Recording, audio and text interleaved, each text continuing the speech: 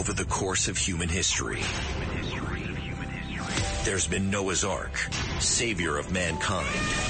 St. Francis of Assisi, foregoing his wealth to be savior of all animals.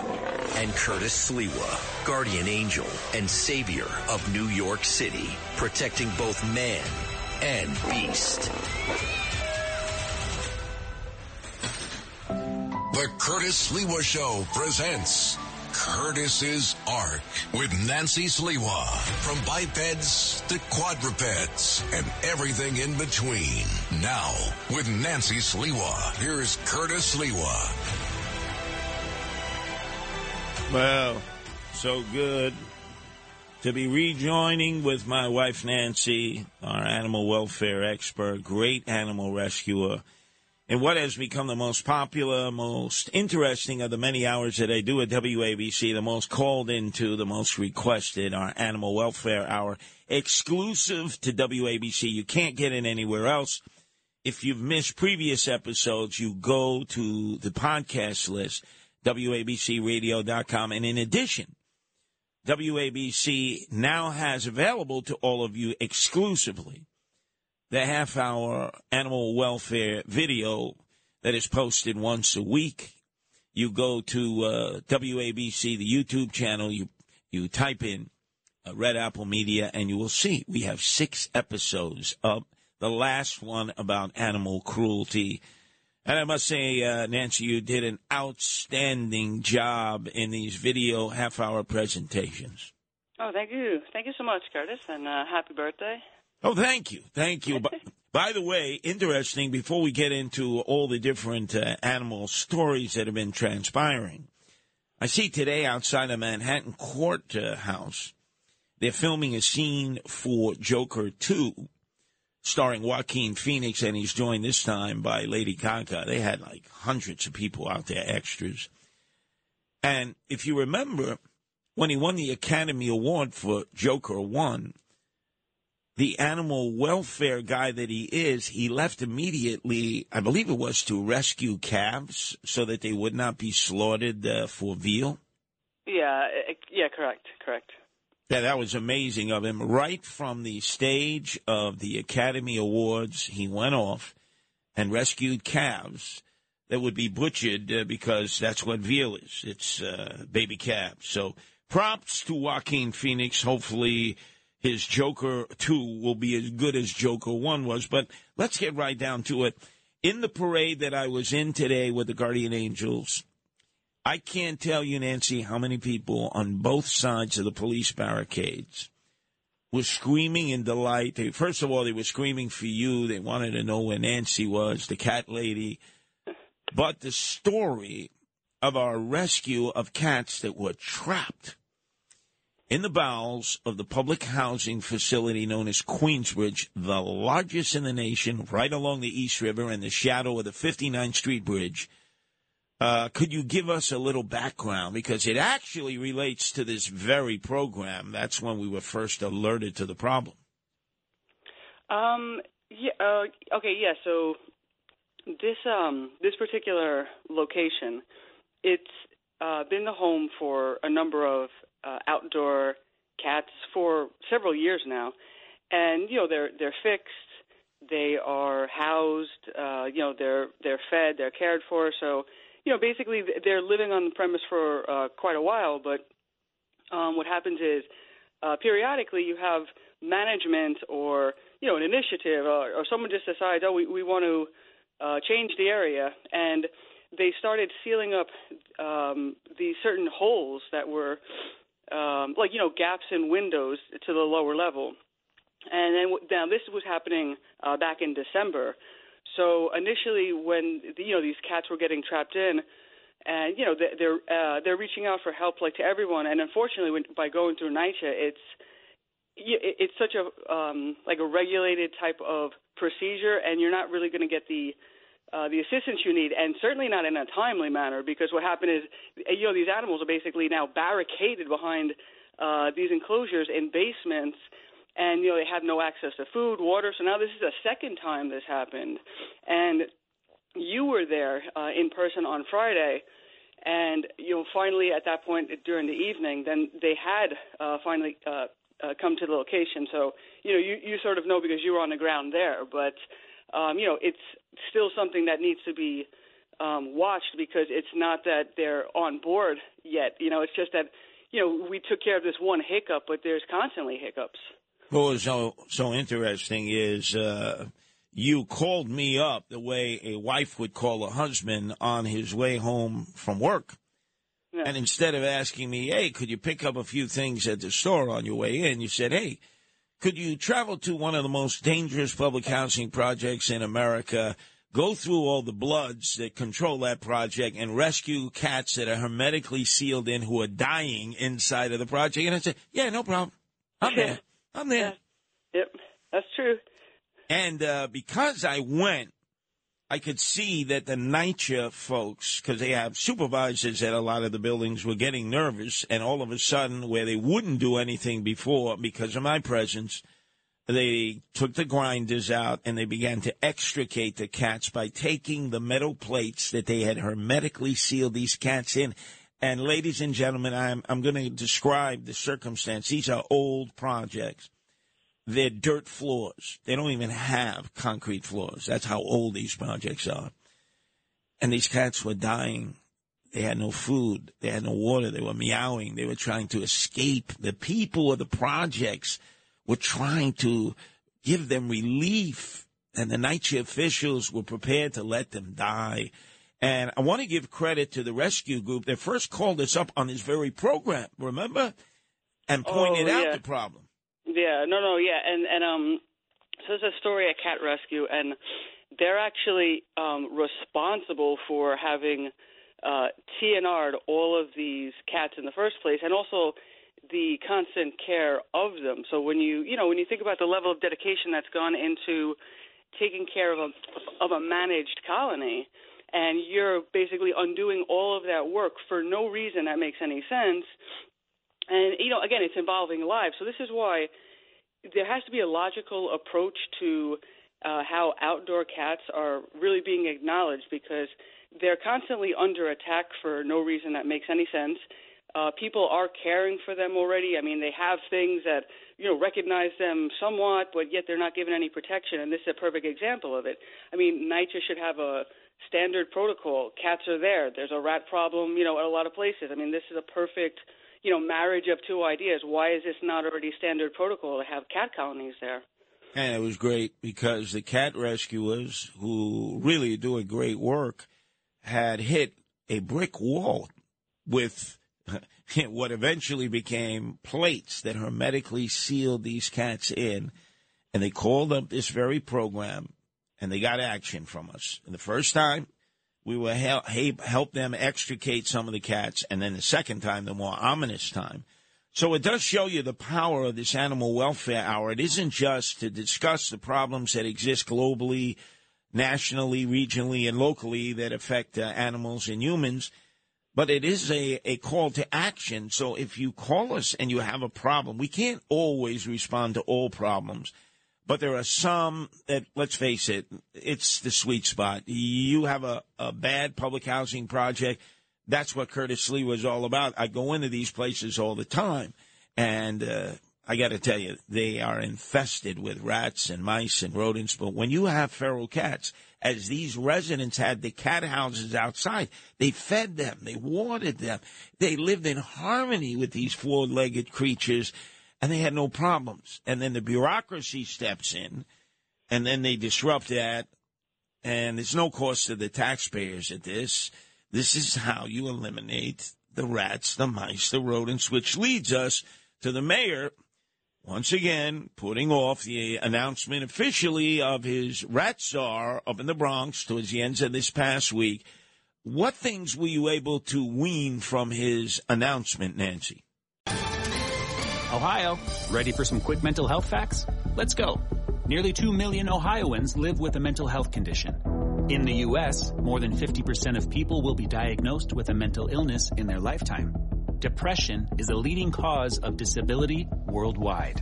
So why are some of us still stigmatizing people living with a mental health condition when we know all of this? Let's listen to the facts and beat the stigma. Ohio, challenge what you know about mental health at beatthestigma.org. Well, let's see, that he did in fact hire a rat czar. It's a female, and he hired them at the highest salary possible in the range that he created for himself, which is $170,000. So that's what we know. Well, I will tell you this. If you're going to be a rat czar, you have to be nocturnal like the rats, the mice, the rodents. They come out 10 o'clock at night till 6. They rule the night. What you hope to have is détente by keeping them out of sight, out of mind during the day. That's when it really scares a lot of people, when they start seeing the rats out during the day. You're never going to beat them. They've been around since the beginning of time. They'll be here after all of us leave. A lot of people do not understand, Nancy, a rat only lives a year. 1 year, and then they're gone. But in the meantime, a female rat can have as many as 7, 8 litters within that year and start doing your Common Core multiplication tables, and you can imagine how many rats you're going to be stuck with. A lot. Anyway, our number is 1-800-848-9222. That's 1-800-848-WABC. There's been a lot of talk. We've certainly focused on it, about dog breeders and dog breeds, because there are some people who just refuse to go to shelters and adopt dogs who are in such a need of a home of their own because they're not a pure pedigree. But I see they have a list of dog breeds that people should not get under any circumstance. What are a few of those? Well, yeah, so it definitely is not, telling people not to get the dogs, but it's like a cautionary tale. So this is like a veterinarian who is using the expertise that he gained through working with all these dogs to give people a little bit of a heads up prior to adopting a dog, based on the breed, what type of health issues you might be having to be cognizant of, or behavioral issues. So, you might be getting something different than you bargained for, which actually I think this is a great idea because, maybe the initial way that people would adopt pets, could happen a lot of different ways. But, they're cute, but you might be basing it on the external and that sort of initial interaction you have without really being aware of this stuff. So, they were, talking about, for instance, German Shepherds. So, obviously those are very loyal, great dogs, but, that they require a lot of training. So, they might be a great loyal dog, but then, make sure that you're anticipating training. So that's sort of like the example of what they were doing. And they really, people out there, I understand they love particular breeds of dogs, particularly pedigrees, but reconsider. There are so many unwanted dogs in shelters that are going to be euthanized. They're going to be destroyed needlessly, that need a home of their own. Don't just think that all of a sudden it's like, whoa, I'm going to have the kind of dog that I saw at the International Dog Show, at Madison Square Garden. No. Just reconsider that. Our number is 1-800-848-9222. Now, there was the story of Leona Helmsley. Probably one of the toughest business people ever to exist. And I can tell you that, not because I had personal dealings with her, but at one point, she and her husband, Harry, who was beginning to lose control of his mental faculties, co-owned the Empire State Building with Donald Trump. And guess who won that battle? They did. It wasn't Donald Trump. Leona Helmsley forced Donald Trump out. And he went on to say she was probably the most difficult business person he had ever dealt with. And he lost to her, which he didn't often lose. But she was also one who believed that only little people pay taxes, didn't pay her taxes, ended up doing jail time. And when it was time for her to go to the hereafter, she bequeathed millions and millions of her wealth to her little doggie. She bequeathed all her wealth to her little doggie. And this, although nowhere near the amount of money, but apparently a man left $50,000 from his estate to his beloved cat. Yeah, this is true. So the name of the individual, not sure if I'm pronouncing it correctly, but Jean-Louis Goldwater something. Okay. And he had a $14 million estate. So for some reason they're singling out, sort of the bequeath to the cat. But basically it was a house cat that he had. And he, like many people who have pets, wanted to make sure that when he passed away that, his pet would be cared for. So he, named his friend as the caretaker and, like custody, and then set aside the $50,000 for, food and veterinarian care. So, I mean, yeah, definitely that's an important thing to do to think about your pets, in that context. So I can appreciate that. Now, this you're going to have to explain. Okay. A family is raising what they believe to be a dog. Yeah. And all of a sudden, 2 years later, they realize that what they thought was a dog was, in fact, a bear. Now, that is sounded pretty crazy. Incomprehensible that you're playing with a dog, you're raising a dog, you're walking the dog, you're doing all kinds of things that you would do with a dog. The dog is in your house. 2 years later, you realize it's a freaking bear. Yeah. So this is it wound. So what they thought they were adopting, this family in China, was a Tibetan Mastiff puppy. So I actually researched that to see like how similar this might look to a bear. Like what's the odds of them maybe being legitimately confused? And maybe as the puppy, the little bear size, it would have looked, similar, because they actually do, get to be as big as 175 pounds. And when you look at that Tibetan Mastiff, it's very, I could see how maybe it looks like a little bear.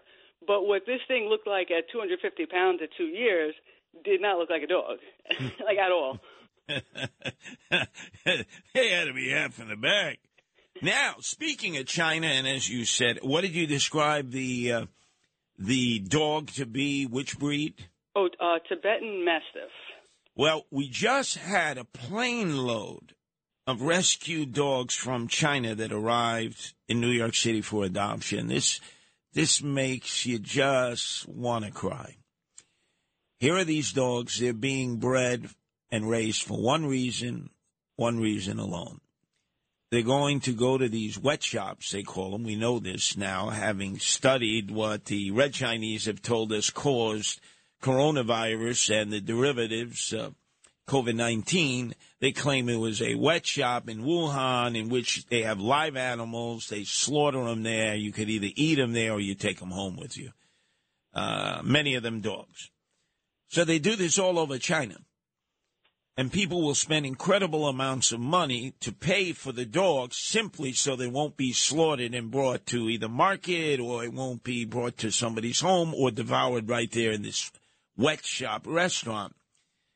And they buy the dogs and they bring them from China here. Now, there is one strain of thought, Nancy, that says, well, that's why they create so many dogs, because they know Americans have a soft spot for dogs and will pay whatever money to rescue the dogs. So they will actually raise even more dogs, hoping to get more money from Americans. Give us some context to that, if you can. Yeah, well, so I don't really know if there's a way specifically to know whether that's true or not. I would imagine that there's certainly an increase when you have a demand. I don't think that this demand would be to the level they're looking for, especially given that, what they might be getting from, like on behalf of the dog. I can't imagine it would be worthwhile for them to do that. Now, again, I could potentially be incorrect, but, again, I think the sheer number of these animals is just, and also the way in which they're getting them, too. It's, it's not animals that are being bred for the purpose of adoption. These are, otherwise they'd be food. I mean, there certainly is no shortage of them constantly just grabbing more or less like strays and using them as food. So I don't think, until they get a handle on the population, that's always going to be out of control. So I would definitely be on board with adopting them for that reason. Well, I'm sure that one of our talk show hosts, This Is Here, will probably invite on Gordon Chang, who becomes the expert on everything Chinese, and will probably describe this as an act of war, and that's why we should go to war with Red China. Not. But anyway, our number is 1-800-848-9222. That's 1-800-848-WABC. The Curtis Sliwa Show presents Curtis's Ark with Nancy Sliwa. Now, with Nancy Sliwa, here's Curtis Sliwa. Nancy, before we get back to the other issues of the animal welfare situation this week, and remember, everybody has an opportunity to go back and listen to previous programs if you've just discovered the Animal Welfare Hour, exclusive to WABC Radio on Sundays. You can check it out. It's listed with on many podcasts. It's the Animal Welfare Hour, obviously, that we do every Sunday, 11 to 12. And then the half-hour video, we do one a week, where my wife and I join her, explain the animal welfare issues. We have episode 6 that's up, exclusive to WABC. You go to the WABC YouTube, you type in Red Apple Media, and you will see 6 different episodes. Share it with people, blast it out, let other people become aware of these situations. And this latest episode has to do with people who brutalize dogs like Michael Vick did, to train them to go out and to fight one another. They bet on these things. They deplete them because they don't want to deplete the gene pool, so they kill them in the most horrible ways imaginable. And Nancy goes in a lot of in-depth explanations with videos and photos to make those points. So let's go to the phones. It's Penelope in New Jersey. Your turn to be heard here on the Animal Welfare Hour here at WABC, Penelope. Curtis, I would have voted for you if I still lived in New York. Nancy, you're great. I have a rescue dog, if they want to call it that, she rescued me. But I'm just wondering about the dolphins and the whales. But that washing up in Jersey and the Jersey Shore all along, Now, hold on a second, Penelope. More important than that momentarily is who is your dog, and your dog wants to participate here. I know, and she does every night when I pray with my father-in-law. It's so funny because she knows when we're just about to end, and she barks. But she's chasing an airplane right now because they changed the air pattern. Now, describe her. What is her name, and how old is she? Chica is a chocolate lab, and she was from Newark when I got her at 7 months. She forms her face into more of a pity, and she jumps over my 5-foot fence. So I put, rakes there so she won't jump over and chase the gas guy or the safety guy. A black lab. Oh, boy. No, chocolate. Oh, chocolate. She's chocolatey smooth. Yeah, she's sweet. She's a honey of a girl, and I'm so happy. I didn't call about her, but she decided to bust in and say, hey, she's my guard dog. She's on guard, which is great. Well, you see, and it's a rescue dog, right? Yeah, well, yeah.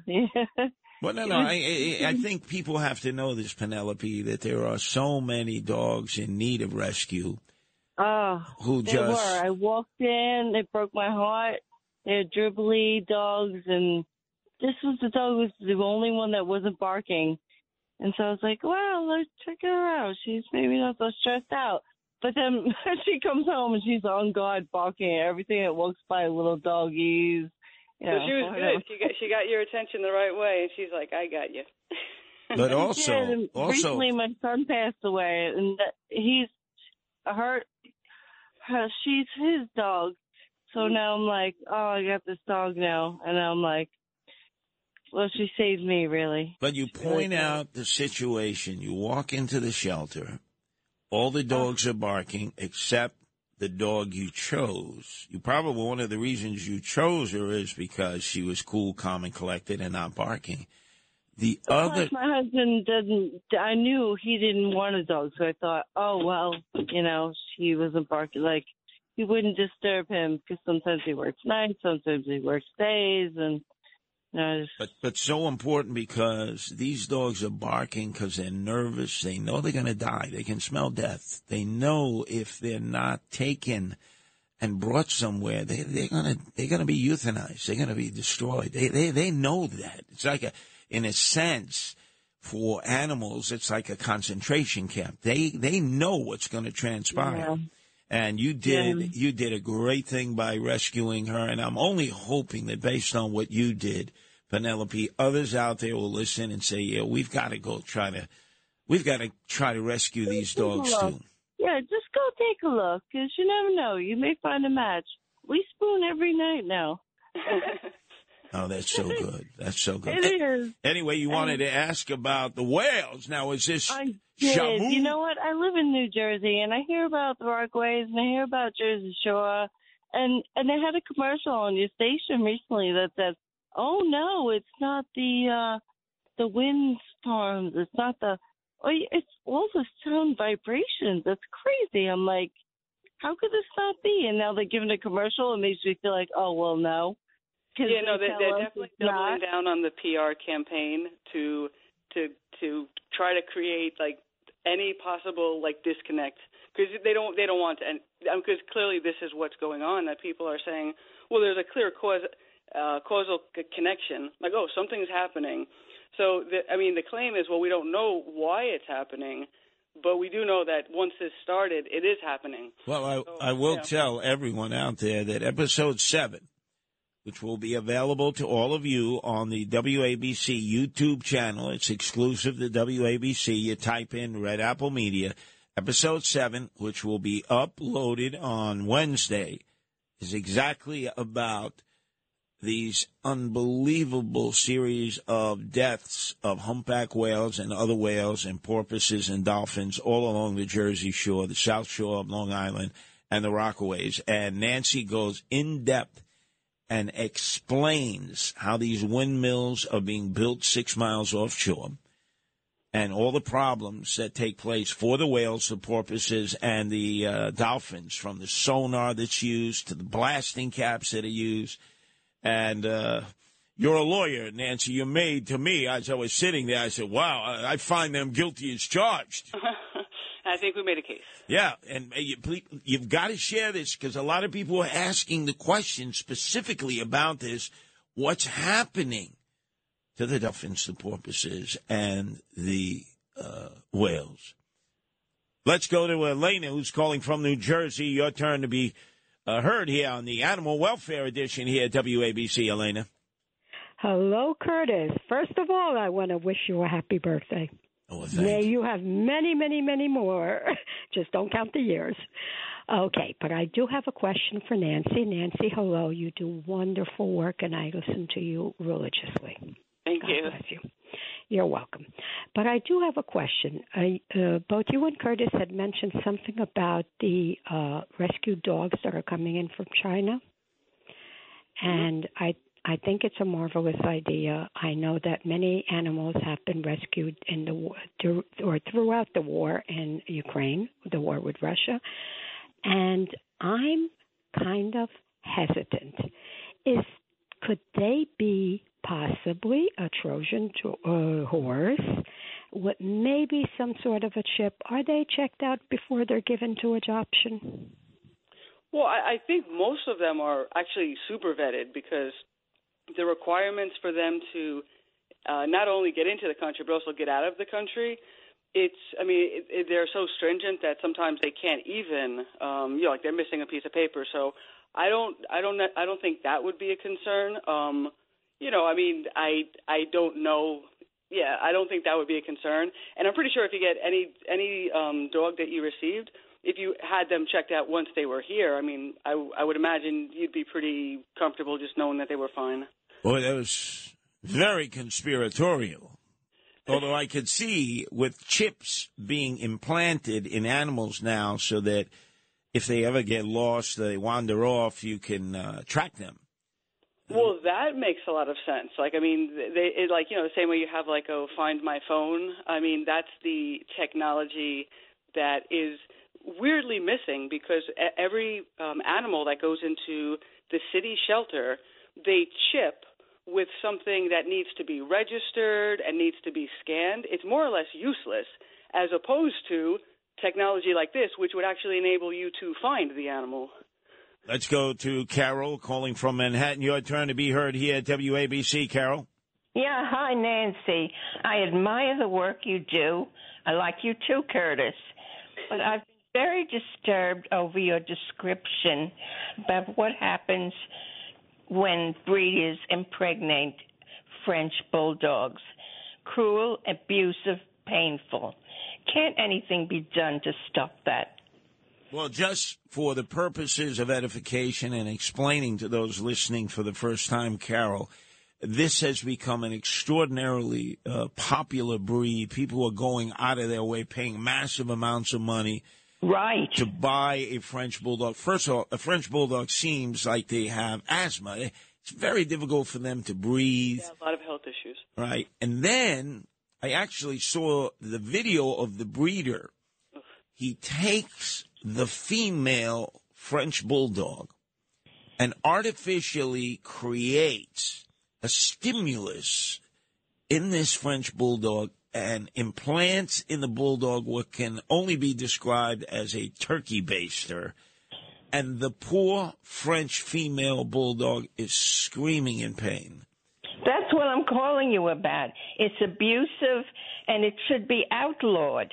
It should. And by putting light on it and talking about it, Carol, it's exactly what we're hoping to do here, that we can sort of begin the process of educating people as to what a horror it is to force these female dogs into a position where they're being tortured to procreate so that they can be new French bulldogs. And this is something that, in a weird way could actually be helped out a lot by people who have a lot of social media, like influencers, because the reason why these dogs, they're so expensive, they're trendy, and then, then people want them, they cost money, it's literally like a piece of property. It's like you're holding it, it's like this is a sign that I have money, this dog, and it really has very little to do with wanting the dog. It's a status symbol. So if you make it something that isn't cool to have and you associate it with this type of horrible behavior,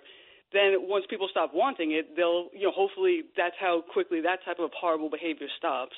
Oh, no doubt. But it's also, we had discussions before in this format, the animal welfare format of faux gras, which they take the ducks and they basically shove an implement up their derriere, their rear, so that they create within the duck the opportunity to have faux gras, which is a delicacy in French cuisine, but some restaurants like to talk about how they have faux gras available at a very high price. And then when you realize what is done to those ducks in order to get it, you say, is it really worth it? Is it really worth it? Come on. It should be banned. It should be banned in the U.S. of A. Anyway, our number is 1-800-848-9222. Let's go, if we can, to Gail, who's calling from Staten Island. Your turn to be heard here at WABC, Gail. Yes, hello, good evening. So nice to be with both of you tonight, and a very happy birthday to you, Curtis. Thank you. Hello? Yes, thank you. Thank you, Gail. I thought I lost you for a moment. Okay, I wish I had all night to hit on all the topics regarding the different animal issues, but for now, I'd like to address the latest horrible and senseless killing of Leona by ACC. I know you and Lisa are aware of the latest killing that took place at their Brooklyn facility. I know how much this touches both your hearts, since I heard from your program last Sunday that unfortunately you both went through the same senseless tragedy concerning a kitten. What's breaking me and at the same time making my blood boil is the fact that nothing has changed their guidelines, their regulations, their compassion for life. I just wonder, how do we bring them down? How do we stop this? Is it even possible to stop this? Yes, it is, Gail. First of all, there should be no kill shelters. It was promoted by our owner-operator, John Katzimatidis, when he ran for mayor in 2013. First person ever in any campaign anywhere in the world to advocate no kill shelters. I picked up on that when I ran. But I will tell you this. Of all the places to put an animal shelter, in the most dangerous real estate in all of New York City. And you're hearing that from an expert, because if there's one thing I know, Gail, as you know, it's danger. Right across from the Cypress Hills projects, down the block is the Linden projects, the Boulevard projects. There are shootouts there all the time. There are gang battles. When you park your car, you feel like if you were to walk inside at any moment, you're going to either be carjacked or you're going to come outside and you're not going to find your car. The inhospitable nature when you walk into this warehouse. It's like you were going into a warehouse to buy a piece of plywood from a Home Depot place. No human sentimentality at all. It's like an assembly line. Gail, that shelter must be closed. A new one must open up with all the empty space we have now within the 5 boroughs of the city of New York. They're talking about, we got all this empty space. We're going to convert it into housing for human beings. Fine. How about converting it into more shelter space to house the dogs and cats and other animals so that they can continue to live without being slaughtered? Yeah, and to answer the question about how you resolve the thing with the shelter, it has to be a complete overhaul. That's it. So the reason why all of this stuff is constantly failing is because going through the formal channels that they set up, everything's geared to work against you. So what I would suggest is anybody but volunteers who's part of the animal care and control, they're swapped out, and what you do is you put people in who are, parts of existing nonprofits, existing animal shelters, sanctuaries who have track records. You're giving them the facilities, to Curtis's point. They're horrible locations. If they were even remotely interested in getting these animals adopted, they would have some level of visibility, so you can tell that's not even their goal in the first place. You swap entire management out because this has become nothing more than appointments. These are jobs given to people as favors. They're useless. They're not doing anything right. They're doing everything wrong. Take them out, all of them. It's right near Fountain Avenue, one of the most dangerous places that has ever existed in this city. Project after project that are in the 75th precinct. And I go again through the litany of projects. I've been through them all. Linden, Boulevard, pink houses, we used to call stink houses, Cypress Hills there. They all have gangs. They have shootouts, crimes, carjacking, shootings. Who is going to want to bring their car into that area to go in with their family to maybe look at those animals that are in need of their home of their own, when you're wondering, gee, if I walk outside, is my car going to be there? Will it be vandalized? Will the tires be flattened so then we'll be held up at gunpoint? And forget the cops from the 75th precinct. I mean, it's equivalent to trying to visit a person in Rikers Island.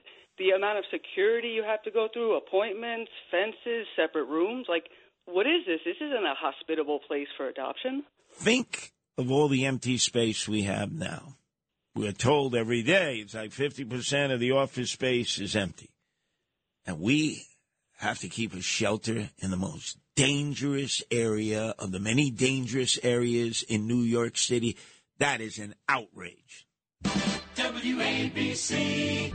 The Curtis Sliwa Show presents Curtis's Ark with Nancy Sliwa. Now, with Nancy Sliwa, here's Curtis Sliwa.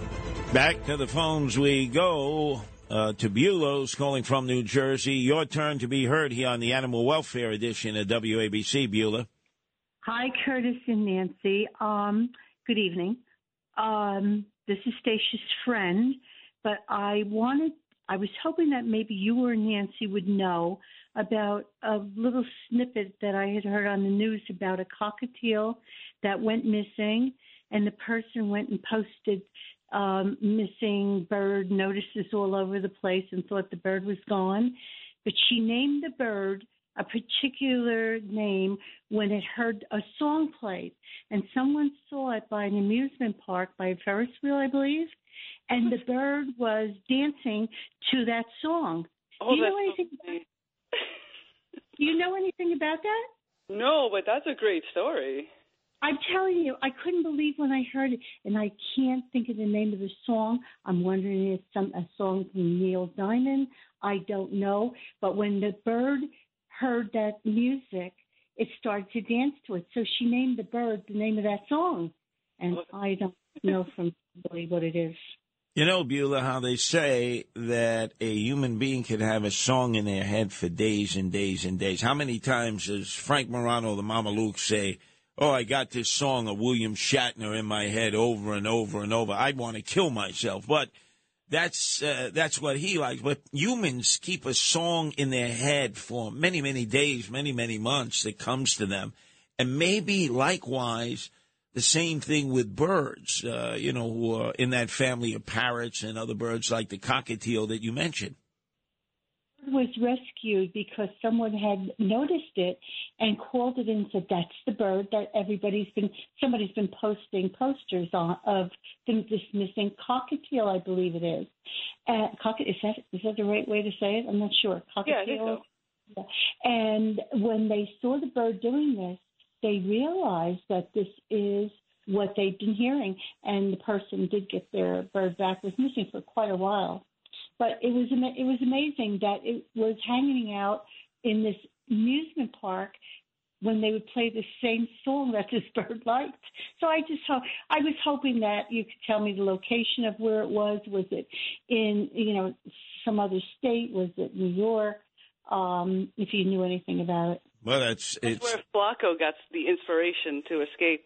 Exactly. Flacco, by the way, again.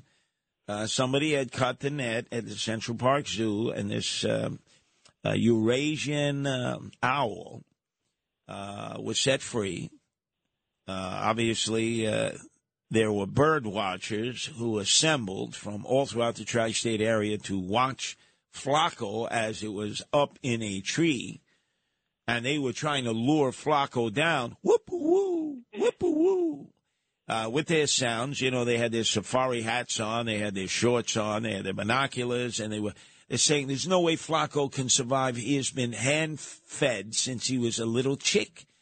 And that was the prevailing thought. And then all of a sudden, because they were tracking Flacco, who did not leave the area, they noticed that the predatory instincts kicked in, and he was feeding off of mice and rats that he would swoop down on at night that were all over Central Park. And he has been self-sufficient ever since, Nancy. Yeah, they caught a picture of Flacco at Zero Bond. What? The other night. Flacco was at Zero Bond? Whatever happens in Zero Bond stays in Zero Bond. I don't know what happened there. And our final caller is Roberto from Woodside. Your turn to be heard here on the Animal Welfare Edition of WABC, Roberto. Hello, Curtis. Hello, Nancy. Happy birthday, Curtis. And thank you both for what you did for Queensbridge. I've volunteered with Astoria Cat Rescue in the past, and I know I'm familiar with that area. Thank you so much. I'm actually calling because I'm working with some advocates now on getting a cat shelter for the area of North Hempstead in Long Island, where there's only an animal shelter. It only takes in dogs. And the explanation is that because they're not legally required to do anything for cats, they won't. Wow. Wow. Yeah, all we have is one day where you're one TNR day. And if you look on a map, you look at what makes up North Hempstead. It's a massive region. As you guys know, kitten season is coming. Oh my God! Yeah. And we're hoping to get some. We have a new tactic that we're trying, because for years now the advocates have been going to the town hall meeting. They've been speaking out. We have a rally outside the meeting with signs and posters. It's the only town in Long Island, which is really a massive territory. It's not really a town. And what we're doing is we're doing a phone-a-thon this Tuesday. And I hope that anyone who cares about animals, you don't have to live in North Hempstead. You can just call in and participate, and just, it's on Facebook, Town of North Hempstead. What about the cats? And we're just asking people to just call and politely tell the town council the need for something for cats. I mean, even an adequate TNR program, a voucher program, something, because this has been going on for years, and people are stretched thin. Well, this is something, Roberto, we can do. Stay on the line, Roberto. Ken, make yourself worthwhile there. Instead of just scratching your belly button, could you write down on a piece of paper? I want to make this very simple for Ken because he don't want to stress him out before he's on with the other side at midnight with Frank Morano. Just write down on a piece of paper all of Roberto's pertinent information, and I'll make sure Nancy gets it. And we will tag team up with them, Nancy, and get that done. Yeah, definitely. I mean, that's perfect example of, completely dropping the ball. If you're going to be doing it, you need to be recognizing the numbers. I mean, the people are out there trying to get it done. I mean, the least you can do is just supply them with the ability to house them, get them fixed. That's the least you can do. Now, Nancy, if anybody would like to continue their conversation with you or get some information that they desperately need about animals or an animal of theirs, how can they reach you? GuardianAngels.org. There's a tab, Animal Protection. You can also email me directly, Nancy@GuardianAngels.org. Excellent. And again, ladies and gentlemen, if you've missed any previous episodes, exclusive of the WABC in podcast form, a full hour, go to WABCradio.com and you'll see them listed by week, or go to the videos. That's the latest edition that we have here, and that's a half-hour program about the key animal issues that are affecting the quality of life for not just animals, but for people and for Mother Earth. And you can go to the WABC YouTube site, type in Red Apple Media, and by Wednesday you will see episode number 7, which is exactly what we had talked about earlier, Nancy, the implosions that are taking place in the ground of the sea, where they are putting in these huge stanchions and then obviously the towers that house the windmills that produce the electricity. But because of the use of sonar and implosions in order to achieve that, it seems to be throwing off the natural instinctual radar that dolphins, porpoises, and whales have that may well be leading to their demise. Absolutely. All right, appreciate it, Nancy. This has been a great birthday. A lot of great callers on this segment of animal welfare, and just keep it up out there, ladies and gentlemen. I started out the program. If you want to give me a birthday gift, this is the gift you do. Give yourself a gift. Go to a shelter, rescue a dog, a cat, or another animal, and instead of looking for a pedigree, instead of looking for a specific breed, they need homes of their own. So if you wanted to give me a present, best present in the world you could ever give me is to rescue an animal in need.